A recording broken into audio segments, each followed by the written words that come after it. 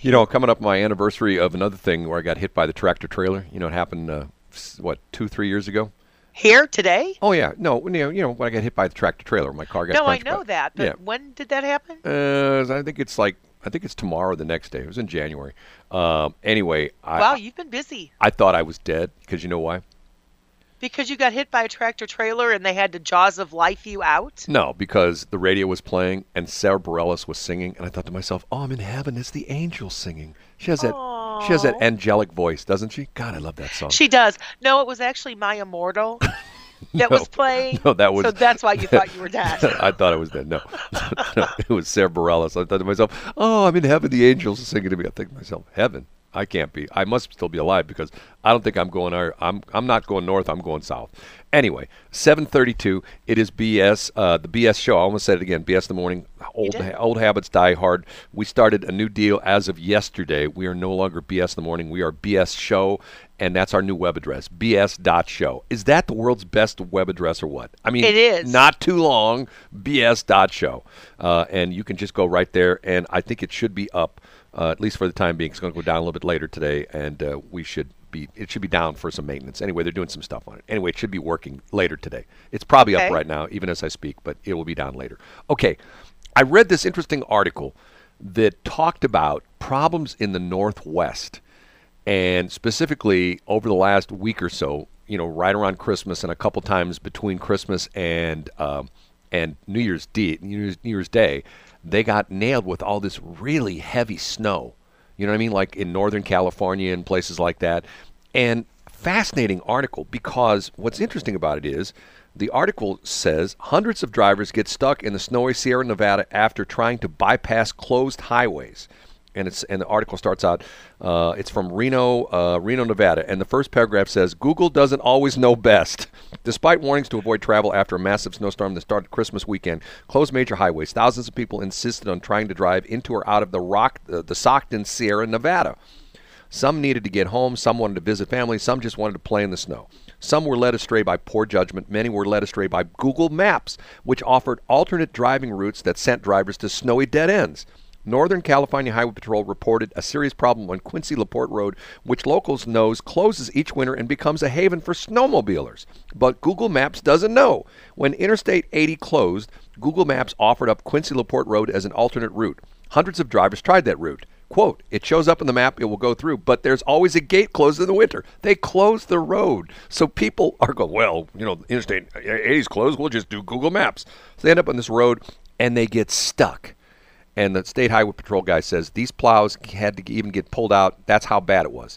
There were trees falling across the road, power lines down. Some people just have the mentality, I can get around. Hundreds of cars piled up on the road over the weekend, eventually driving CHP to post, stop trying to use the back roads to get into Nevada on social media. Nevada Highway Patrol was not immune from the shenanigans. Officer Charles Castor said he stopped a driver on Sunday who had 30 inches of snow on top of his Ford Bronco. Castor told him to clear the snow from his vehicle before driving, and the driver replied, well, you should have seen it before I cleared some of the snow.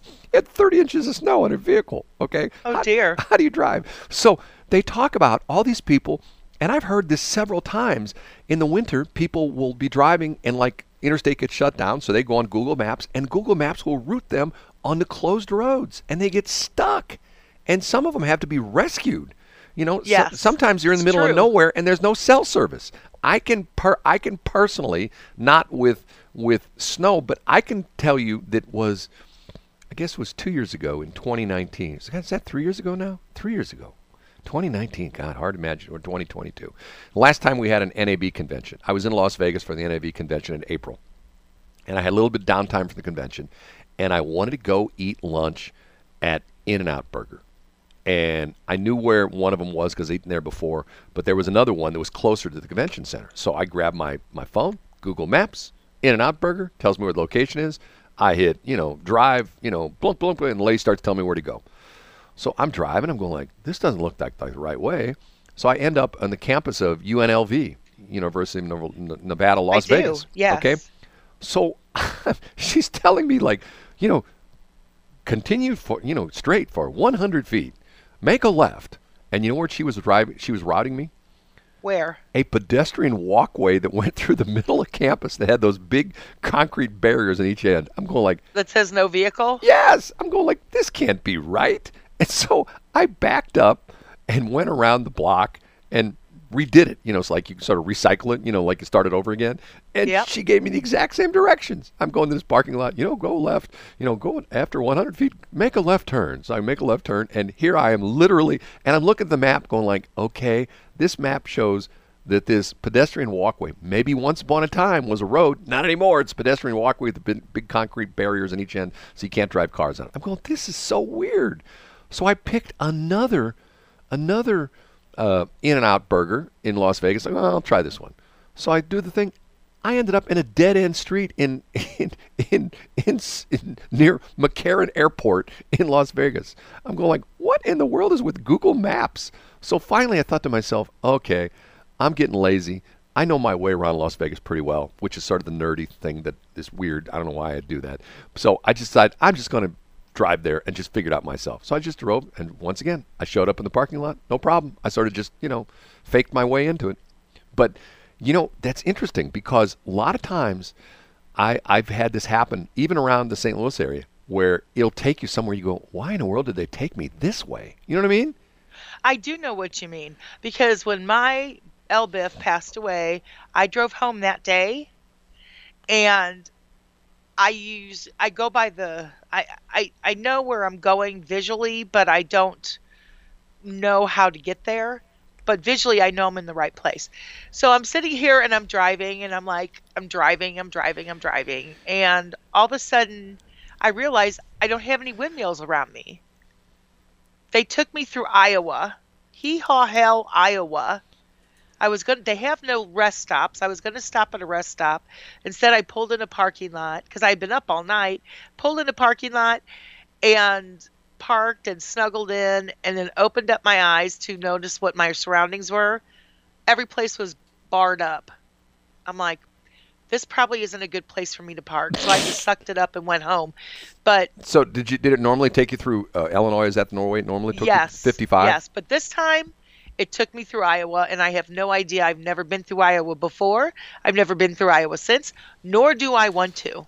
I've been through Iowa hundreds of times when I used to work up in Des Moines. Well, good for you, because it was not. And then on top of it, so I've been up all night. My best friend just passed away, and in my arms, and I'm driving home. And do you know, I get home, I'm fine. I'm, little road weary.